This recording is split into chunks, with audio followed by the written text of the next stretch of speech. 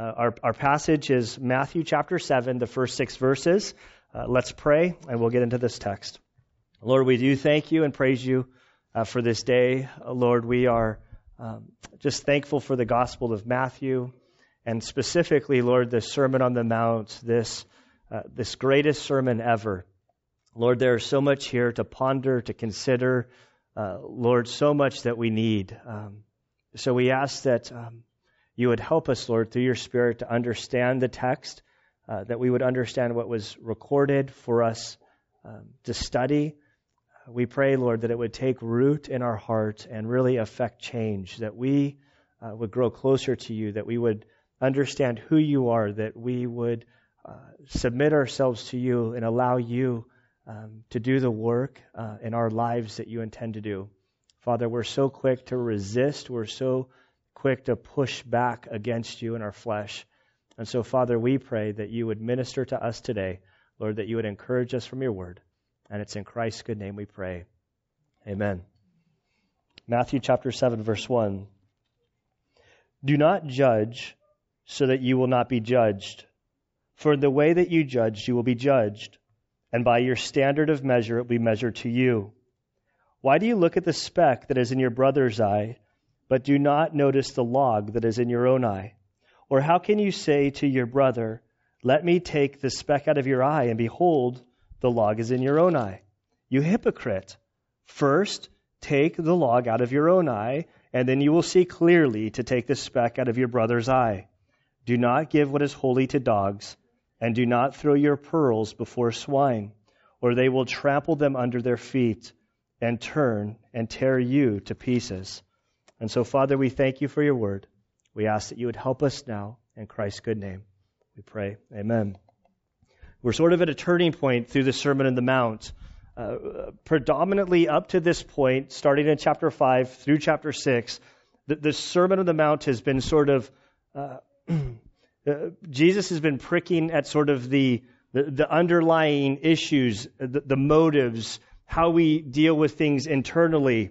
Now there's sort of this shift to the outside. So now that all of the stuff he's talked about internally, trusting in Christ, submitting to the law, understanding God's standard, now in this section for the next 12 verses, we're only covering half of it, there's this shift to how does the follower of Christ relate to other people? The first 6 verses are dealing with the sort of don't do this in relationships. And then verses 7 through 12 sort of deal with the positive. Deal with your relationships in this way. I had thought about doing it all at once, but I opted to kind of give time for the guesses and for us to sort of hang out afterwards. Ideally, I don't want to make any promises that I'll be short, because that doesn't necessarily, I'd rather just be short, and we'll see. I'm not backing myself into a corner at this point. I'm off track already. Then we go into the positive. The sort of the filter for these 12 verses, I believe, is in verse 12. So if we could fast forward a little bit, in Matthew chapter 7, verse 12, we read this. In everything, therefore, treat people the same way you want them to treat you. For this is the law and the prophets. And so this, the golden rule, we know this as. And as I read the golden rule, there's sort of all of a sudden this sort of bells and whistles sort of go off. When I read the phrase there, for this is the law and prophets. Jesus used this somewhere before. And if we go back to Matthew chapter 5, verse 17, at the very beginning of the Sermon on the Mount, he'd given the Beatitudes. And then he began to explain the law. If he's the prophet, or if he is the Messiah, Matthew has to deal with, the Messiah has to deal with, how does Jesus handle the Old Testament law? And so he begins the Sermon on the Mount, and as he begins explaining the true teaching and the true heart behind the Old Testament, in verse 17 he says, do not think that I came to abolish the law and prophets. I did not come to abolish, but to fulfill. And then he begins to explain the standard of the law, how it had been misinterpreted and misapplied, and he gives the true teaching. And really, elevates the law, which brings all people sort of to their knees in humility before God. And then we come to this section as he deals with relationships. In Matthew chapter 7, verse 12, and he says, "In everything, therefore, treat people the same way that you want them to treat you. For in this is the law and the prophets." If we fast forward through Matthew, we'll come to Matthew chapter 22, verses 34 to 40. There's a group of the religious people trying to sort of trap Jesus. And there's a group of Pharisees and Sadducees. The Sadducees had given their best attempt at Jesus to try to sort of trap him or silence him. But what happened is as Jesus responded to them, he silenced them. And the group of Pharisees sort of were like, this is a problem. Let's give it our best shot, boys. And I kind of get this impression that they had a little group huddle. Well, how can we trap Jesus? And so then they sent a lawyer of the law forward. And the lawyer then asked Jesus in verse 36, "Teacher, what is the greatest commandment in all of the Scriptures?" And this is where Jesus responded, "You shall love the Lord your God with all your heart and with all your soul and with all your mind. This is the greatest and foremost commandment. The second is like it. You shall love your neighbor as yourself. On these two commandments depend the whole law and prophets." And the reason I bring this up is when Jesus sort of reduces the message of the Scriptures, when we see even in the Sermon on the Mount, so far what we've covered is the pointing people to God, helping people to get right with God. And now there's this shift to relationships. And he talks about what is the message of the Old Testament. And Jesus says, basically, the law points to people loving God and then loving each other. And I don't know that I've wrapped my mind around this altogether, but when I read this phrase as we go through these verses today, this is of importance. This is of great value. As we've come to Christ, how we treat one another matters. And so with that, let's begin with verse 6. Or verse 1, excuse me. He says, "Do not judge so that you will not be judged." You guys ever heard this? This is like the one verse non-believers know all the time. I mean, you'll watch the news and there'll be like radical, evil people talking. And then they'll get up there like they're Bible scholars. Well, you know, the Bible says, "Thou shalt not judge, lest thee be judged." And it's like, whoa. And even they're Christians. I mean, they're us. Like, we know this verse. We'll come across situations where there's sort of a judgment call. We say, "Oh, the Bible says, thou shalt not judge, lest thee be judged." So we're not supposed to judge. We're supposed to kind of go through life like Switzerland. We're just neutral. I'm not going to touch that. I'm just kind of living my own life. And so as we approach this, do not judge so that you will not be judged. This is a critical question. Is Jesus in his message to us telling us not to be discerning, not to make judgments, not to go through life examining right and wrong and dealing with issues? Well, I would suggest that the way it's often quoted and the way that even some of us tend to understand it, that we're off. I don't think that the Bible is calling us to be Switzerland. I don't think the Bible is calling us not to exercise discernment and judgment and navigate. You can't go through life without making any sort of judgment. When you leave church today, you're going to be faced with a decision. You will have to make a judgment whether you're going to go left or you're going to go right. And if you don't make one of those two decisions, you're going to find yourself in an orange grove. We make decisions all the time.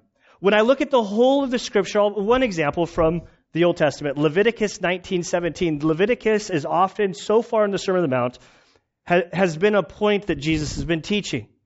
Leviticus 19:17 says this, "You shall not hate your fellow countrymen. in your heart.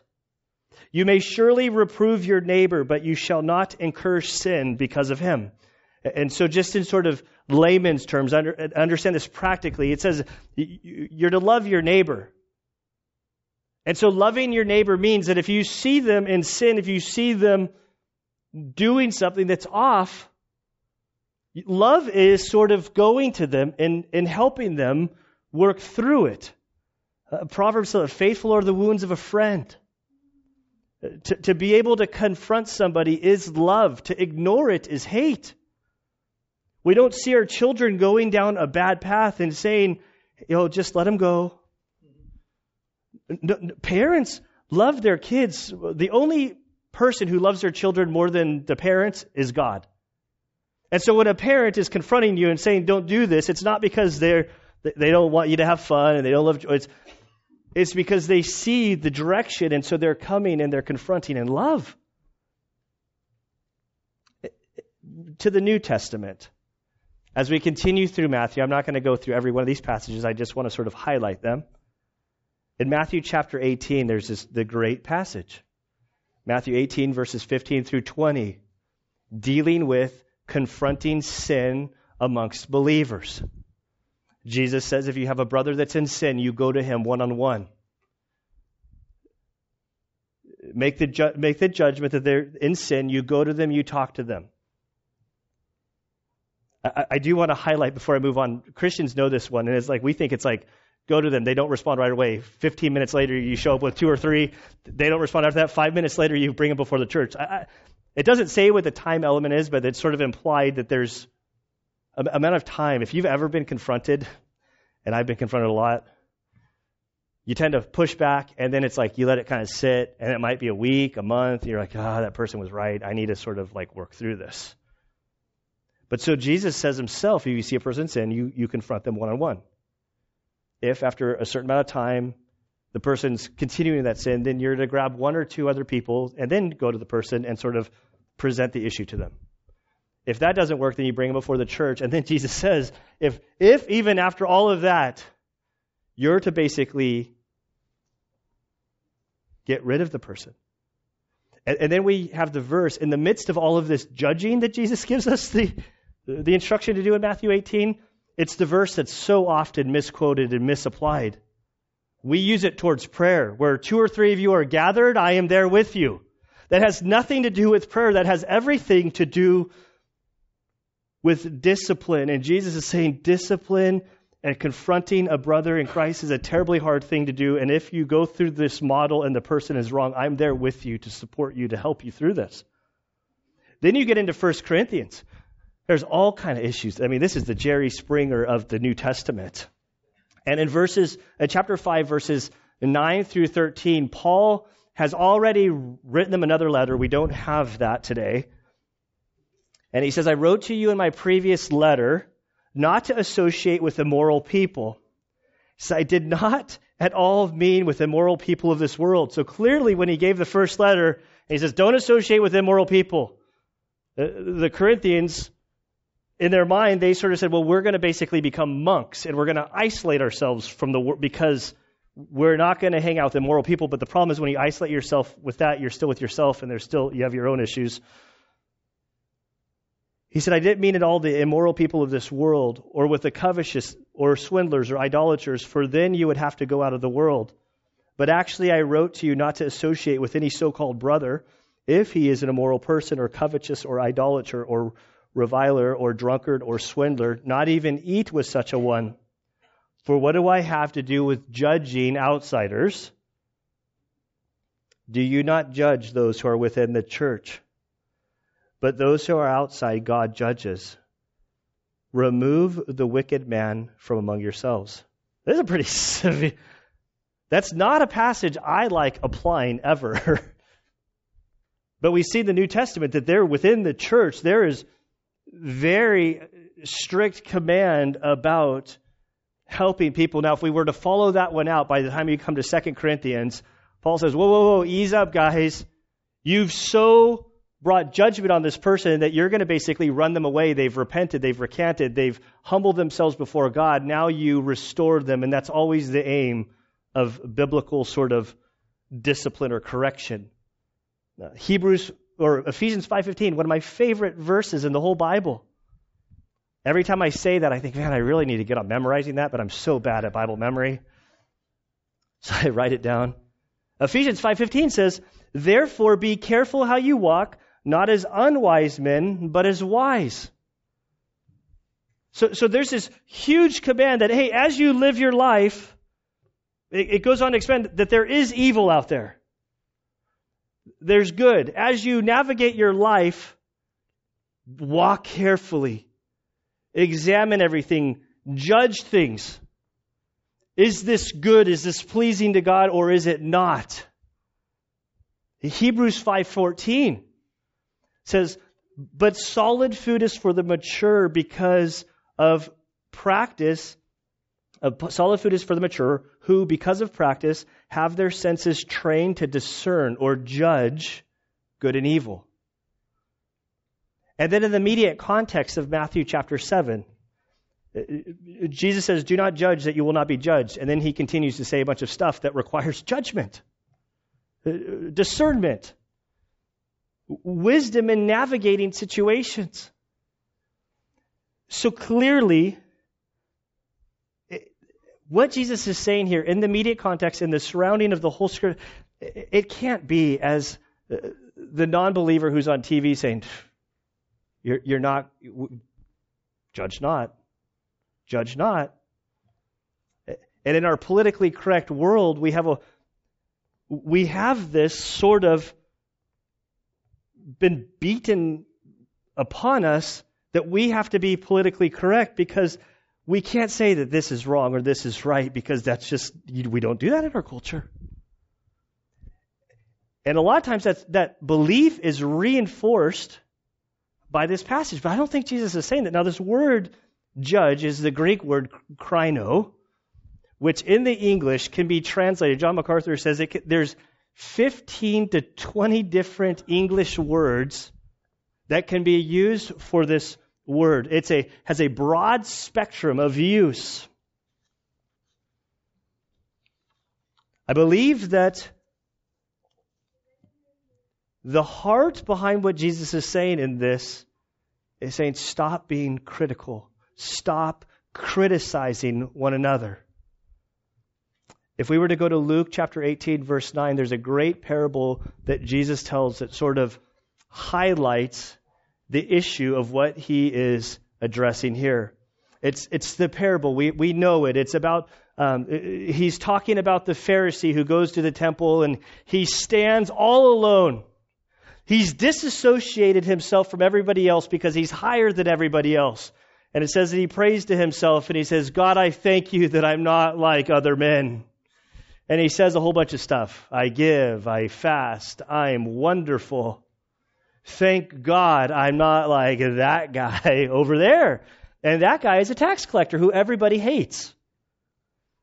But the tax collector is over there with his head down, beating his chest. He says he can't even look up because he's so mournful of his actions. And Jesus basically says that man, I tell you the truth, is justified before God. But in Luke chapter 18:19, as Jesus begins to tell that parable, listen what he says, or what is recorded about this parable. It says, "And he also told this parable to some people who trusted in themselves that they were righteous and viewed others with contempt." The whole Sermon on the Mount, Jesus has been dismantling man-made religion, where they've taken God's revelation, they've structured it in a way that they can fulfill it, and then they ultimately become the judge over top. John MacArthur says this, dealing with this passage. He says, I mean, any time a person, a man or a woman, invents a system of morality, they then become the judge that sits on the throne of that system and determines whether anybody else qualifies or not. And that's exactly what happened in the Pharisees' case. And so they became oppressively judgmental of other people. They condemned and criticized. They were censorious. They were unmerciful and unforgiving, unkind, lacking grace in their constant carping criticism of everybody who did not come to their own standard. There was this issue of elevation. They had written the rules. They became judge. They were so critical of everybody else and beat everybody down. And so when Jesus says, do not judge that you will not be judged, he's dealing with this issue of sort of religious pridefulness. The follower of Christ understands who they are, or they should understand who they are, how vile their sin is. There's great, or there should be great humility. Tim Keller writes this in his book, Ministries of Mercy. He says, when a Christian sees prostitutes, alcoholics, prisoners, drug addicts, unwed mothers, the homeless, refugees, he knows that he is looking in a mirror. Perhaps the Christian spent all of his life as a respectable middle-class person. No matter. He thinks spiritually, I was just like these people. Though physically and socially I was never there as they are now. They are outcast. Spiritually speaking, I was an outcast. And so the whole posture, I just can't help reading this and thinking back to the Beatitudes, which the Sermon on the Mount started with. Blessed are the poor in spirit. Blessed are the merciful. Those who are a part of the kingdom, those who know Christ, there's a humility. And I think that verse 1 here is sort of the guiding principle. Stop being critical. It doesn't mean that we're not called to help people, that if we see a brother or sister in sin, that out of love, it's painful. If you've ever had to confront somebody for their sin because you love them, it's not pleasant. It would be easier to not judge. It would be easier to ignore, to turn a blind eye to it. But true love says, no, I love you, and so I need to challenge you on this, but I'm not challenging you like from a demeaning or a prideful way. I'm coming before you because I love you and I want God's best for you. So do not judge so that you will not be judged. For in the way you judge, you will be judged, and by your standard of measure, it will be measured to you. So right in the immediate context, Jesus is saying, do not judge lest you be not judged. But when you judge, this is how you're to go about it. In my studying of this, I came across a story. In 2012, there was an article done by CBS by this deputy Elton Simmons. He's a LA sheriff motorcycle cop. He does traffic. He's the guy with the radar gun that hides in the corners. We all laugh because we don't like those guys. I'll be going 5 miles under the speed limit. I will see a motorcycle cop and I'll hit the brakes. Just because we see them and we cringe. So what's interesting about this guy, he's been a traffic cop for over 20 years. He has documented 25,000 stops, thousands of tickets, and they constantly do reviews of personnel. And they basically take every complaint that is made about an officer, they evaluate, they document it, they do this sort of thing. So this officer, Elton Simmons, back in like 2011, early 2012, his supervisor's going through his record. He sees 20 years, 25,000 stops, thousands of tickets. And as he's flipping through the file on the computer, I guess he wasn't flipping through it, but scrolling through it, in all of that, they saw that there's not one complaint about this traffic cop. There were all sorts of commendations. And the CBS writes this, it was such a shocking story that CBS News crew was assigned to follow Simmons in an attempt to learn his secret. First, they noticed Simmons' pitch-perfect mix of authority and diplomacy without a trace of arrogance or self-righteousness. Of course, Simmons still hands out plenty of tickets. They just don't come with the standard guilt trip.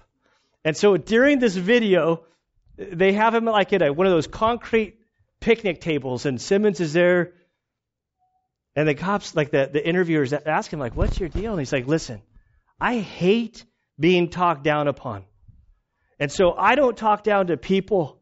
When I pull them over, I'm not up here. I'm down here with them.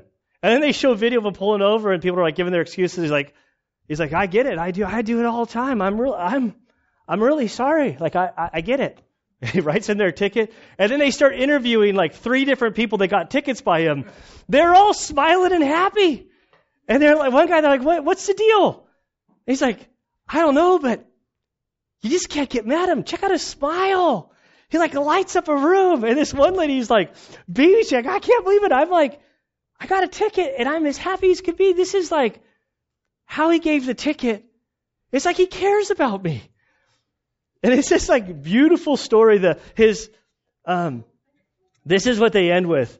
Okay, wait, let's see. Okay, a driver got a ticket from Simmons and agreed. The driver said, you know what it is? It's his smile. How can you be mad at that guy?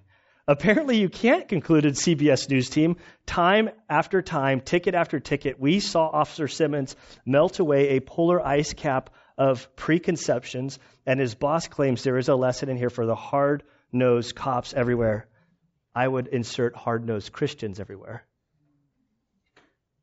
I don't know, it was New Year's Eve, like 2 years ago, I think. We were doing the trek to Anna's grandpa's house.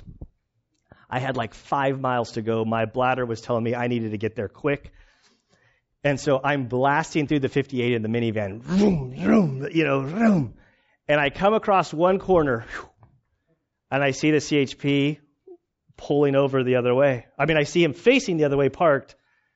And so as I went around the corner, he was in my blind spot, so I couldn't see him anymore. And I just immediately pulled to the shoulder. And I was like, what are you doing? Are you going to go to the bathroom or something? I'm like, no, I'm about to get a ticket. Sure enough, CHP flipped around, pulls me over. And I knew I was guilty, totally guilty. And as he's sitting there talking, I was trying to explain to him that I'm a chaplain and I serve with law enforcement. And what I was trying to explain is, I see it all the time. I'm totally guilty. Give me the ticket. I'm not going to talk back. I'm not going to give you lip. I get it. Guilty as charged. But it was like I got 2 words out of my mouth, and the guy's like, I think he was thinking I was trying to talk out of the ticket. And so then he would say something, and he misinterpreted what I said. So then I was trying to talk back a little bit more. And I knew that as I'm going back and forth with him, I'm telling myself, Gunner, shut up. Shut up. You're digging a hole. Just shut up. But I couldn't shut up. Finally, I got calmed down enough, and he let me go. He didn't give me the ticket, which is unheard of for CHP guys. They give their grandmothers tickets. I'm just like, there's no way I'm getting out of this. And he said, just slow down. The bathroom's right there. You'll make it fine. And when you get pulled over by a cop, how do you guys pull away? 10 and 2. Blinker on. Check a bunch of times. Easily pull out. Drive away. Keep it on 10 and 2. Go in the speed limit, maybe a mile an hour slower, just to be safe. You don't get let off, warned by a police officer, and then basically peel out, do a donut out of there and take off with the window down, hand signals out the window, whatever, When the ticket says when the officer says, this is the weight of the law, this is what you deserve, but I'm not going to give it to you, and you drive away, there's great humility. And I found that for at least 2 or 3 days or weeks, I drove with extreme, I'm like, that was my, thank you, Lord. It was a good reminder. I needed to keep it slow. And so my question is that God has paid your ticket for the debt that you owe, and how are you driving right now? How do you, the person who has received forgiveness from Christ, how do you treat other people? Jesus is calling us to drive 10 and 2, blinker on, great humility. Your debt has been relieved. You need to treat other people amongst them, like that officer said. Not above them. Your life might look different. You might not struggle with alcohol, sleeping around, doing drugs, whatever your sin was. And maybe your sin was pridefulness. After we've encountered Christ, Jesus is calling us to humility with how we deal with other people. For in the way that you judge, you will be judged, and by the standard of measure, it will be measured by you. We need to be graceful, humble. There's all kind of like passages that deal with as you help people, as you are judging. I'm not going to read them for time's sake, but Romans 2, verses 1 through 4. Romans 1 is all about the Paul, as he's writing his legal case for Christianity, or following Jesus, not Christianity, about Jesus. He talks about the pagans, those without any sort of morality, how they're found guilty, they're condemned. And then you transition to chapter 2, and he points to the moralists, and he says, you who are judging. He even goes so far as you're judging correctly, and the wrath of God is going to come upon them. But you be careful. And the thing that he says that has always stood out to me is, it says, you take the kindness of God lightly. He says it was the kindness of God that led you to repentance. And so there's that same issue of that as we judge, as we go to the world, as we share Jesus, God was kind and gentle with us, and that's how we're to be as we deal with other people. Galatians chapter 6, verses 1 and 2, it says, essentially, you who are spiritual, you who are mature, restore such a one in a spirit of gentleness. I tell you, as a pastor where I'm kind of in this position where I have to help people along in their journey, I can't tell you how many times I've looked at Anna and I'm like, I wish I could just take these adults over my lap, get out the wooden spoon, give them a bunch of spankings and say, stop it. You're destroying your life. But I can't do that.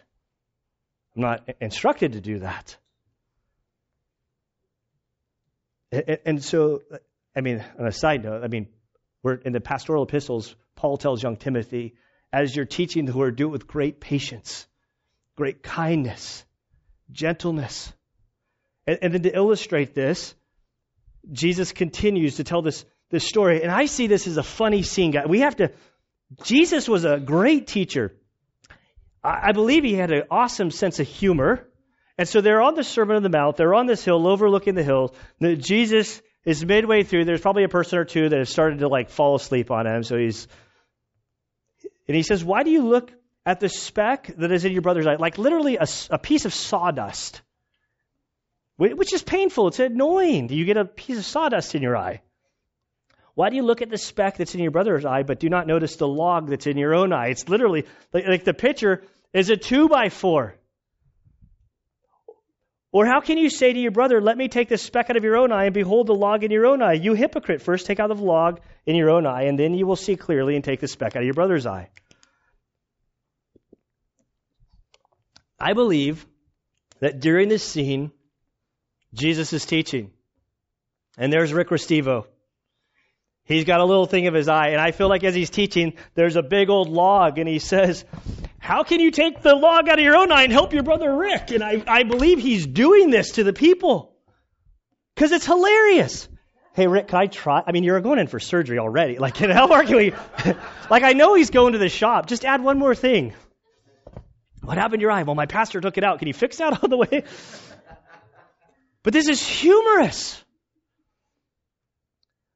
I always know in my study, I'm like, well, I want to see how they handle it. So a couple of days ago, I went to our Adventures in Odyssey devotional on Matthew.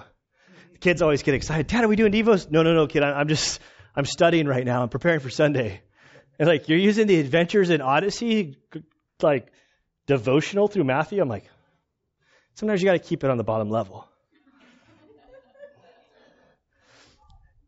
And so I opened the Adventures in Odyssey, and their opening story for this section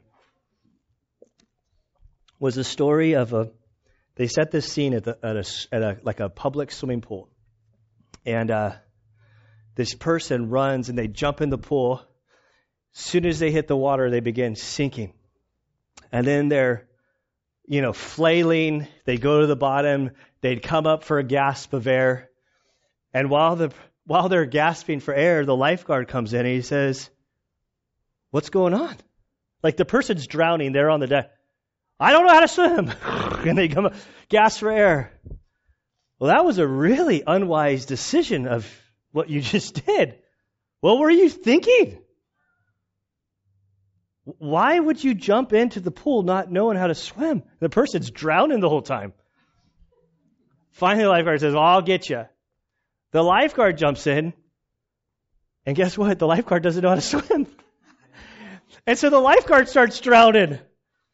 And the person's like, who are you to start judging me, being critical of my bad decision when you yourself don't even know how to swim, and then you jump in to try to help me? It's a silly story, but it makes a huge point. And of course, I'm like reading this all the time, and I'm going, "Lord, how do I judge?" Well, I'm not judgmental. I found the sweet spot. I'm good.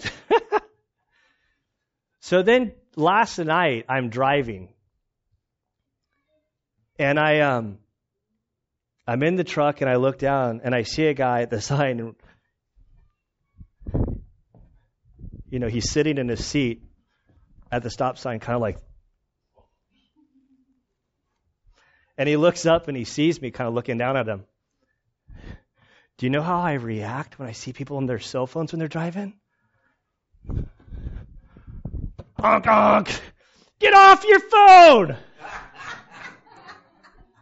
Do you know how often I use my cell phone when I'm driving? All the time. All the time. I'll text, I'll do Facebook while I'm at the stoplight. And then last night I am such a hypocrite. It ticks me off when other people do it, but I'm a way better driver than all of you guys, so I know I can do it better. I'm not saying this is a good illustration. Maybe it's a good illustration, but it's not like I need to work on it. I've really tried to get better. I notice now when I'm driving, I text Ben and he replies back. I'm like, "Hey, are you driving?" He's like, "Yeah, I'm driving." I'm like, "Okay, just text me when you get to wherever you're going, because I'm not going to perpetuate this."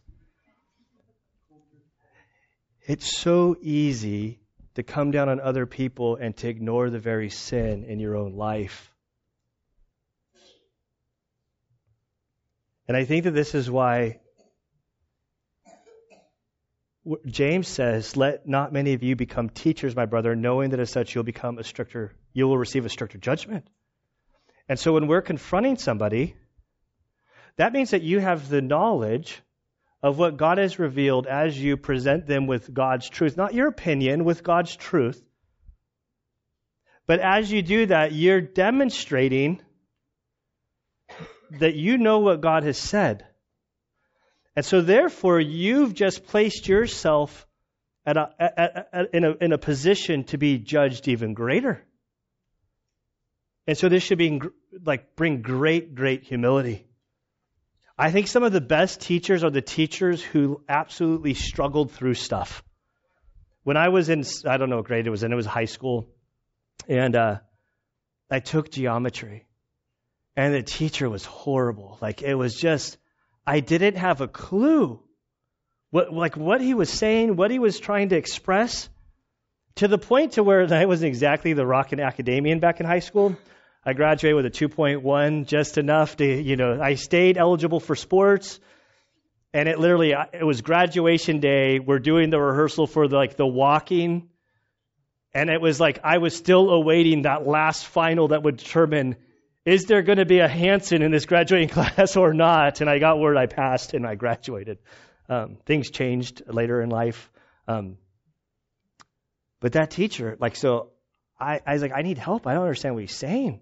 And they're like, "Well, what's your criticism? Is he a bad teacher?" I was like, "Well, he clearly knows math really well, but he's never struggled with math. So he doesn't know how to teach it from the struggling position." And then they transferred me to this other teacher, and that other teacher, it just was so much easier because he was sort of teaching from this posture of someone who had wrestled through this. And I love that Hebrews tell us that we don't have a high priest that can't sympathize, but one who had been tempted in every way, yet without sin. And that's our high priest who comes to us to instruct us. And I think that this is the challenge here, because he doesn't say don't judge. He says, deal with the log in your own eye. You want to deal with this. Then once you get that 2x4 out of your head and you are walking with the Lord and you're good, you will see clearly to take the speck out of your brother's eye. So he follows up with, after you've dealt with your own issue, then you'll be in a better place to help the brother. It reminds me of Psalm 51, David's great sin, like Bathsheba. It's been said that he broke 9 of the 10 commandments. I think the only one he didn't break was the Sabbath. And Psalm 51 is this great psalm of repentance. And in between verses 10 and 15, we see David saying this, created me a clean heart, O God, and renew a steadfast spirit within me. And then if you follow it a few verses down, after this cleansing, or as he's petitioning God to cleanse him, he says, then I will teach transgressors your ways, and sinners will be converted to you. I think there's a huge illustration here that as we're dealing with people, as we're sharing the gospel, as we're having to help people along in their spiritual walk, which sometimes will involve confronting sin, you're not doing it from the holier than thou attitude. You're doing it, I'm a sinner just like you. I've struggled. I still struggle. I want to help you. The heart changes everything. And then we come to this difficult passage. Verse 6. Do not give what is holy to dogs, and do not throw your pearls before swine, or they will trample them under their feet and turn and tear you to pieces. Ask and it will be given to you. Seek and you will find. Knock and it will be open to you. That's next week's passage, but I feel that there's a connection here. Okay, do not give what is holy. What is holy? For them, holy, this is you'd go and you make your sacrifice. You'd have your little lamb. You would slaughter it. A part of it would be consumed for the fire. Then the priest would get a portion of meat, and then you would get some that you'd be able to take home. This was not just meat. This is like sanctified meat. This is what Romans and other places where there's, I think in Corinthians, this dealing with what about meat that's been sacrificed to idol? The kosher Jew would only take holy sanctified meat. This was expensive meat. You wouldn't just take this meat and give it to the dogs. And don't think your dog, whatever your name of your dog is. These are like ravenous sort of dogs that would roam the garbage pits. Nobody had dogs as pets during this day. The exception would probably be an extremely wealthy person. But dogs, these are like Mexico dogs. You don't touch, like we do a trip to Mexico, it's like, don't pet the dogs. And I'll see Americans all the time go down there and they see this little puppy and it's got stuff all over. They're like, oh, lick my face. It's like, don't do that. No, don't touch the dogs. And then you come to swine. And these aren't even like domesticated pigs. These are like wild boars. They're violent animals, and it's very dangerous if you encounter a pig out in the wild. And so Jesus says, don't give what is holy to the dogs, and don't throw your pearl before the swine. And I'll be totally frank with you guys. This has been what's Jesus saying here? It's like the whole Sermon on the Mount. Jesus, he wants us to think. He wants us to ponder. The Life Application Bible Commentary says this: contemptuous evil people cannot grasp the value of the gospel, so they scornfully cast it away. We should not stop giving God's word to unbelievers, but we should be wise and discerning so as not to bring scorn on God's message. And I think that the message of what Jesus is saying as the judging, as the helping people, we need great wisdom and discernment as we're sharing the gospel. We're always to share the gospel. But there's also a point, I think, where you share the gospel and you need to stop. You need to give a little bit. there's a place to withhold, not to dump the whole bread truck on the person. Paul, in 1 Corinthians chapter 1, verses 1 through 3, as he's talking back to the people, he basically says to them, previously, I could not say all that I wanted to say to you because you were in your flesh. I had to keep milk before you. Your carnality limited my speech. I had to have discernment. And I think it's one of these things like Proverbs 26, 4 and 5 is one of the funniest verses in Proverbs because I struggle with, I normally flip-flop it because and there it says, do not answer a fool according to his folly or you will also be like him. So you get a fool, you get somebody that's like talking back, the Proverbs says just don't even respond, just stop, don't engage it. You know the old saying, if you wrestle with a pig, you're both going to get muddy, but the pig is having fun. But then if you continue, Solomon says, answer a fool as his folly deserves, that he will not be wise in his own eyes. See, that's the side that I really have more fun with. I like to zing people and get back. And normally I just need to keep my mouth shut and move on. So I think what Jesus is saying is we need wisdom. And I think that this is where the whole context of prayer, because the very next thing here, ask and it will be given to you, seek and you'll find it, knock and it will be open for you. I think that verse is so much like we see God as the genie, just if we pray, then he has to give us what we ask for, like he's our bellhop. But I think in the context, what he's saying is, as you're going through with relationships, it's messy out there. And you're going to need a lot of help. And so the first place that we go as we go to the positive side of relationships is that we seek and ask God, and it's late here, so we're going to end. I think the heart of this, that saying that was attributed to John Bradford as he was in prison, I don't even know if it was really him. Nobody knows if it was really him. But John Bradford was in prison for his faith, and he could see out his window as prisoners were being executed for their sins, or their crimes, I should say. And it's attributed to him that he said, there but by the grace of God go I. And so there's this great humility. And I think that when we examine ourselves with open eyes, that we are honest with who we are, when we take stock in ourselves and we realize it's not about us, it's about God, when we have that posture as we're entering into relationships, as we're trying to help people, so often it's so easy. You get walking with God a little bit, you start tucking in your shirt, combing your hair the right way, not swearing very much anymore, and you can start elevating yourself and you start talking down to people. I think Jesus is getting at the critical heart. Don't forget who you are. Don't forget that the only where you are is by his grace. And so it's with that posture that you approach and help other people. And so, Father, we do thank you for your great grace that you've poured upon us. We thank you, Lord, that you loved us, that you love us, that your kindness has led us to repentance. Father, I thank you with how you chip away at us, how you work on us. I thank you, Lord, that through our conscience, through your word, you allow us to feel the gravity of our sin. I love it that you allow us to feel sick, that we can mourn our sinfulness.